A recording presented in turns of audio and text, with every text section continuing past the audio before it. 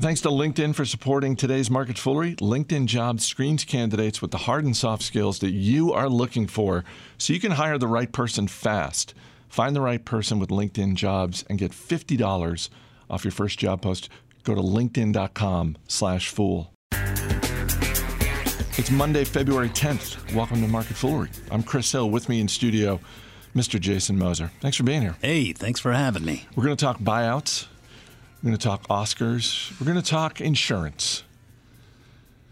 Hang on, people. We're going to talk insurance. But no, that's actually going to be, well, anyway, we'll get to the insurance. Let's start with the restaurant industry, and in particular, Restaurant Brands International, which is the decidedly unsexy name of the parent company of Burger King, Popeyes, and Tim Hortons.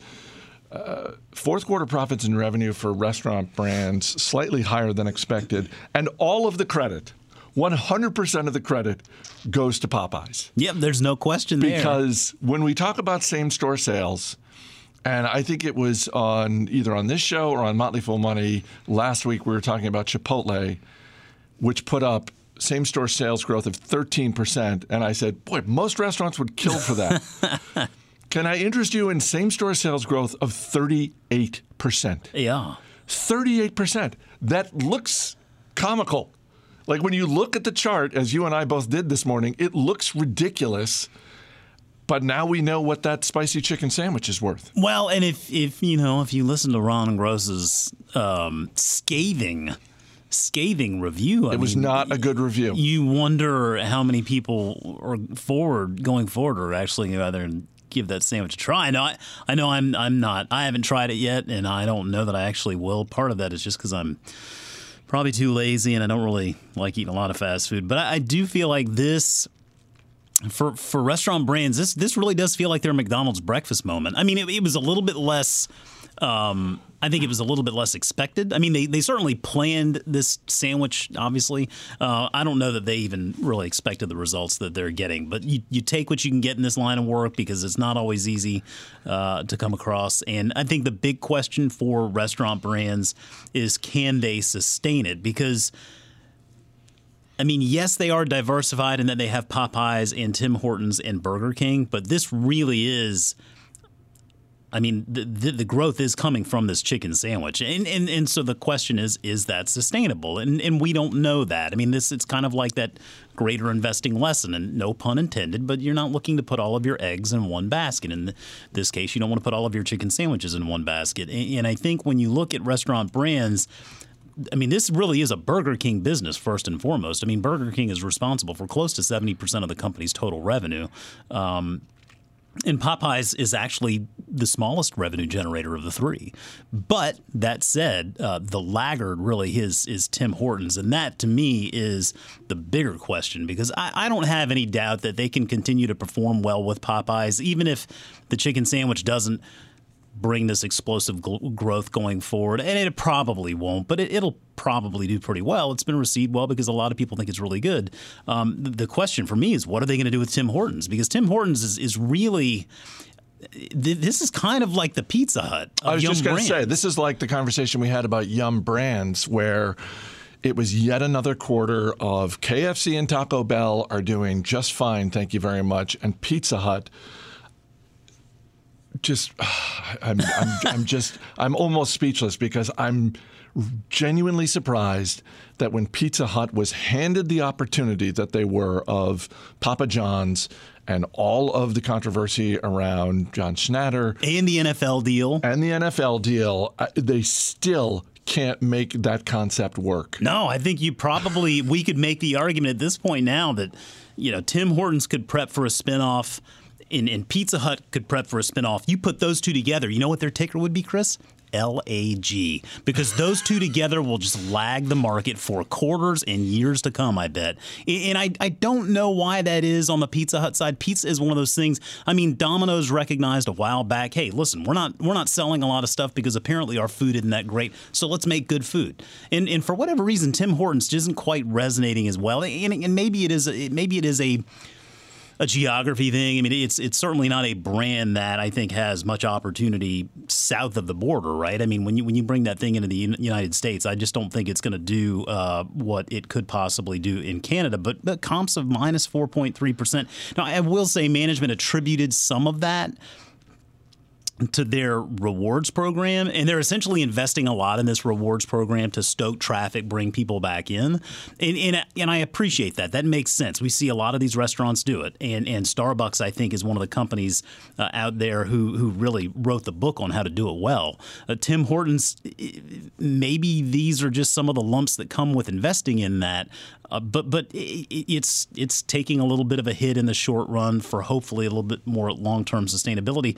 That remains to be seen whether it's really going to work out. I'm not that optimistic, whereas I feel like with Burger King and Popeyes, there is a more universal geographical reach where people are going to probably flock to those brands a little bit more consistently. So for me, Burger King and Popeyes, strength there. Tim Hortons, a lot of questions. They're going to continue to make investments in that rewards program. But I mean, this is a company that has some big aspirations with somewhere in the neighborhood of 27,000 total restaurants today. Their aim is for 40,000 restaurants in the next 8 to 10 years. And so you got to believe that most of that is going to come on the Burger King and Popeyes side. And it doesn't we very well may see them make another acquisition and bring another brand under their umbrella, so to speak. That remains to be seen. But yeah, I mean, for all of the success that Popeyes has had, Burger King, I get it. Tim Hortons is the real big question mark, and I don't know what they do to fix that. To go back to something you said earlier regarding can Popeye sustain this? No. Anyone who's looking at this thinking, boy, can they do this every quarter? No. Nope. You'd like to see maybe not 38% growth, but you'd like to see, given the comps that they had a year ago, then yeah, you'd like to see some double-digit growth. But when we get to 12 months from now, honestly, if they can do low single-digit growth off of a 38% comp bump, then fantastic. I think the other restaurant that has to be looking very closely at this is McDonald's. Mm-hmm. And Chris Kempczinski, who's been CEO for maybe almost 3 months now, it's going to be interesting to see where they go with their chicken sandwich and what they're able to do with it. Well, we have gotten some boots on the ground research on that already, and apparently they've got some work to do on that front. I mean, that's a really competitive space. I mean, who would have figured we'd be sitting here just shining such a light on the chicken sandwich? I mean, this really has become front and center for the quick service restaurant industry, hasn't it? I mean, it's really amazing. But the business opportunity for McDonald's and everyone else who's not Chick-fil-A is that Chick-fil-A is closed on Sundays. Yeah, that is. And if you can get just, you don't need to get all of their business. You just need to get some of their business. You need to get some of it. And again, I think, to your point about the chicken sandwich with Popeyes, no, it's not sustainable, but it seems to be a good product. Ron Gross's review, be damned. I do think, man, it would be really neat to see them come up with something like that for the Burger King side of the business. That would be extremely meaningful because, yeah, again, as great of a success as the chicken sandwich with Popeyes has been, it's still the smallest part of the business, and that has to be taken into consideration. This is a Burger King story first and foremost. So I bet you management is in a room somewhere trying to figure out how do we capture that lightning in a bottle for Burger King. And maybe they thought the Impossible Whopper had that potential. It doesn't seem like it's gonna. I mean, I don't know what it is, but it does seem like no matter what, it's going to revolve around chicken in some way, shape, or form. Our email address is marketfoolery@fool.com. Question from Eric Potter in Columbia, Missouri. And this is a timely question because this morning we have some not hard news, but reports in the buyout space, potentially Xerox and HP getting together, L Brands looking to spin off Victoria's Secret potentially, which leads us to Eric's question about a company called Instructure. Eric writes, I've been considering an investment in Instructure. I see they've had a buyout offer of $47.60 and talk of a competing offer in the range of $54 to $57 a share. Shareholders are going to vote on the first offer on February 13th, and at least one analyst has suggested that the potential acquirer could increase its offer price. Meanwhile, the stock is trading at $47.57. Investing for a potential gain of 3 pennies per share sounds like a tremendous waste of time. It is. I agree. Hoping for a 13% gain is better, however, but the current stock price seems to indicate the market believes shareholders will approve the original offer. Do you have any insight into their situation in particular, and or how investors should think in general about buying a company that has buyout offers and rumors swirling about? Thanks. Love the show. Thanks, Eric. Thanks for listening, and thanks for the question. Thoughts on either specifically Instructure's situation or just buyouts in general? Yeah, I mean, let's look at both, because I do feel like it's a very good question that we always want to revisit. I mean, we always talk about we won't invest in a company based on an acquisition thesis, right? I'm not going to buy shares in a business just because I think it might be acquired. If you already own shares of the business and then there are acquisition rumors flowing around, then I mean that's just part of the deal. I mean that happens all the time. You gotta dig in a little bit and understand better. But I would not invest in a business just based on an acquisition, or in the case of Instructure, thinking that maybe there's some type of arbitrage play there where a potential higher bid might come in. Sometimes it does and sometimes it doesn't. It's really difficult to say. And you could be intimately familiar with the business and have everything nailed down and still be wrong. It's just a matter of the interest level out there and the potential acquirers. Now, when we talk about Instructure, I mean, this is an interesting business. Now, for listeners who don't know what Instructure is, this is a SaaS business. They provide applications for learning, assessment, and performance management through their SaaS business. And they focus on primarily educational institutions. So they have 2 platforms, Canvas, which is learning management for kindergarten through 12th grade and higher education. Then they also have this other part of the business called Bridge, which is essentially an employee development and engagement platform. So think big corporations. They might use Instructure's Bridge offering in order to serve as continuing education or something like that. And by the way, I've never heard of Instructure. Right. But with one kid in college and one in high school, if you're like, oh, it's the company that owns Canvas. Oh, okay. Chances are they know it well. And yeah, I think it's a good example of one of those companies. You may not know that name, but the products that they offer become a little bit more familiar once you start poking around. And I think, so Instructure, I think, is a business that has a lot of potential. I mean, the mission of this business, you got to love the mission here. It's to help people learn and develop from their first day of school to their last day of work. I think we can all get behind that. And so I really do. I feel like there's a lot of potential with the business, and I felt so much so that it actually was a stock on my radar in the augmented reality service, because they started incorporating some augmented reality features in there and some of their partners, whether it was Apple or Microsoft. So there's a lot of potential there just from what they do and the partners that they are saddling up with. When we go to the actual acquisition here, it's anybody's guess as to whether a higher bid comes in. Now, there was a 35-day go shop period, and as the email noted, there's going to be a meeting on the 13th where shareholders can voice their dissent if they care.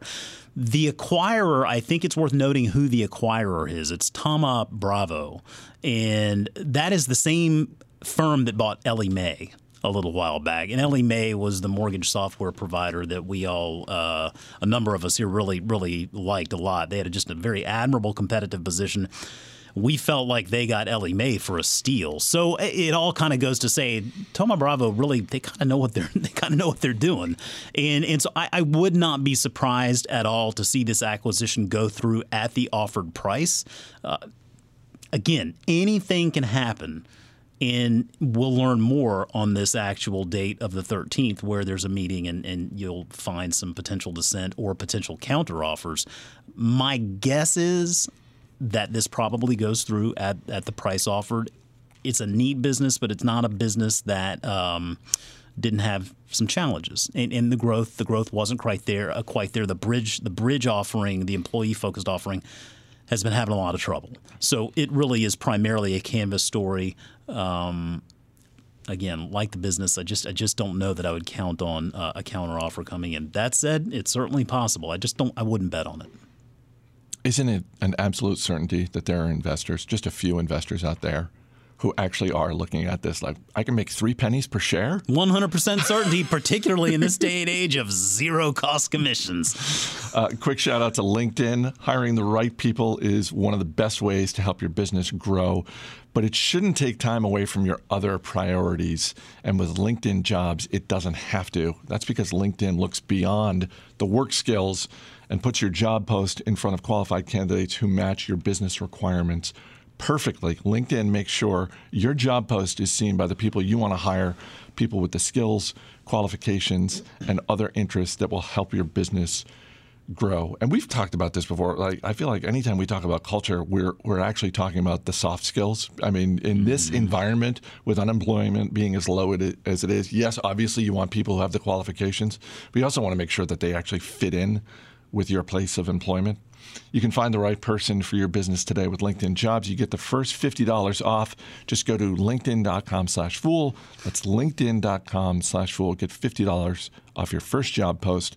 Terms and conditions apply.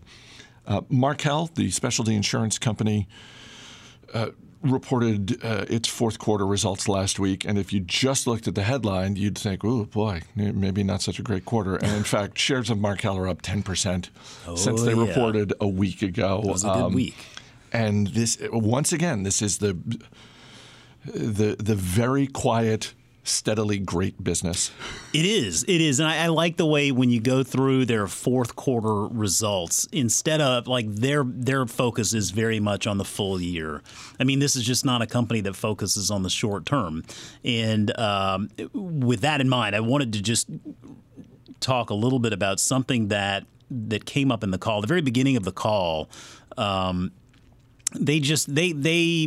There's a passage in there that really shines a light on what this business is about, and I think it's something that encapsulates our foolish investing philosophy and why it works. And they were looking at this 10-year stretch. They were talking about 10 years ago in 2009 versus today and how far along they've come in that decade. And so just to go through some of the numbers real quick, 10 years ago in 2009, the total revenues of Markel were $2 billion. In 2019, $9.5 billion. Of that $2 billion 10 years ago, they earned the earned premiums for their insurance operations were $1.8 billion. So almost all dependent really on that insurance business. Today, the earned premiums were $5 billion. And so we're seeing signs of a more diversified business. 10 years ago, the recurring interest and dividend portion of their investment returns were about $250 million. Remember, this is an insurance company. They run an investment portfolio, and a really good one, I might add. $250 million 10 years ago. In 2019, that's $450 million. And then finally, Markel Ventures, which is another favorite part of I just love this part of the business. Markel Ventures produced revenue of $86 million in 2019, or in 2009. In 2019, that was over $2 billion. And so, number one, the numbers just tell you the story of why the stock has done well over time. But also, just that passage in the call with that focus on that 10-year window, to me, it was just so utterly big F foolish. I loved reading it. I think it's a great lesson for not only people who invest the way we invest, but also for people who are coming into our universe now. When they want to learn a little bit more about us, I would point them to this passage and say, this really does tell the tale. That's the kind of stuff that we're looking for. And hey, let's look back 10 years, that would hold less water if 10 years ago the stock didn't do what it did. Like 10 years ago, the stock's at around $350 a share. Today, it's over $1,300 a share. Yeah. So that let's forget the quarter we just had. Let's look back 10 years. There's a way to do that if you're not actually performing, where you're just sort of covering your butt. It's just like, well, please don't look at these numbers. Look at the long term. It's like, no, they're just very quietly, methodically crushing it year after year. And I mean, we could sit here and rattle off any number of numbers through any window of time to try to express that point. But I mean, listeners, all you have to do is just go to the stock chart and look over it over any long period of time. Go to their annual letter every year. I mean, they put all of that stuff in there for you to see. And there's a reason why we call it our baby Berkshire, because they really are building this business very much in that model. And co-CEO Tom Gaynor, I mean, we've obviously had him here before. I've spoken to him a number of times, gone down to that meeting.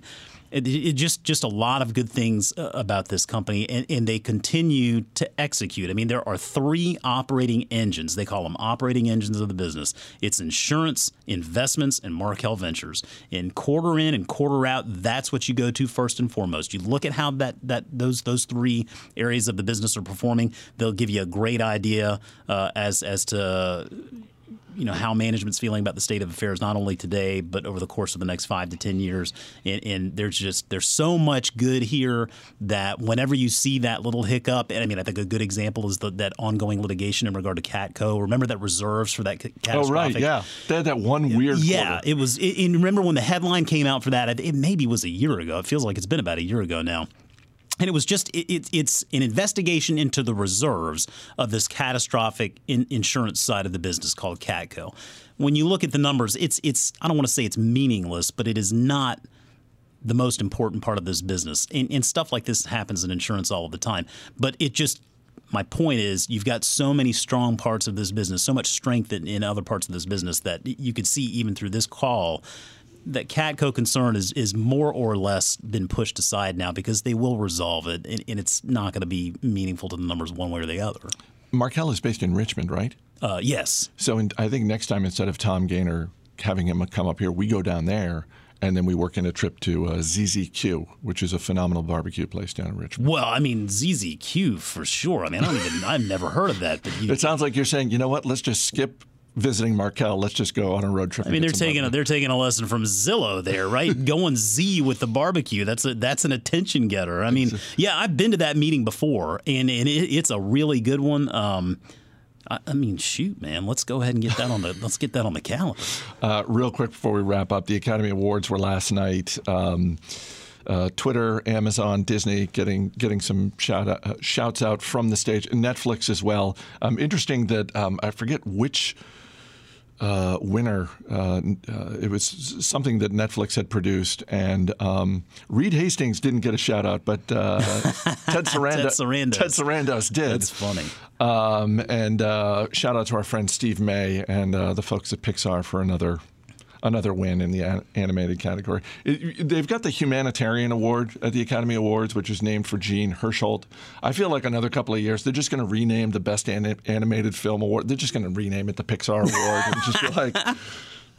but the other thing, we were talking about this right before we started. The other thing I noticed, having watched much of the Academy Awards, was there were a bunch of we've talked all about the streaming wars, Disney Plus, Hulu, Netflix, CBS getting into the game, Apple.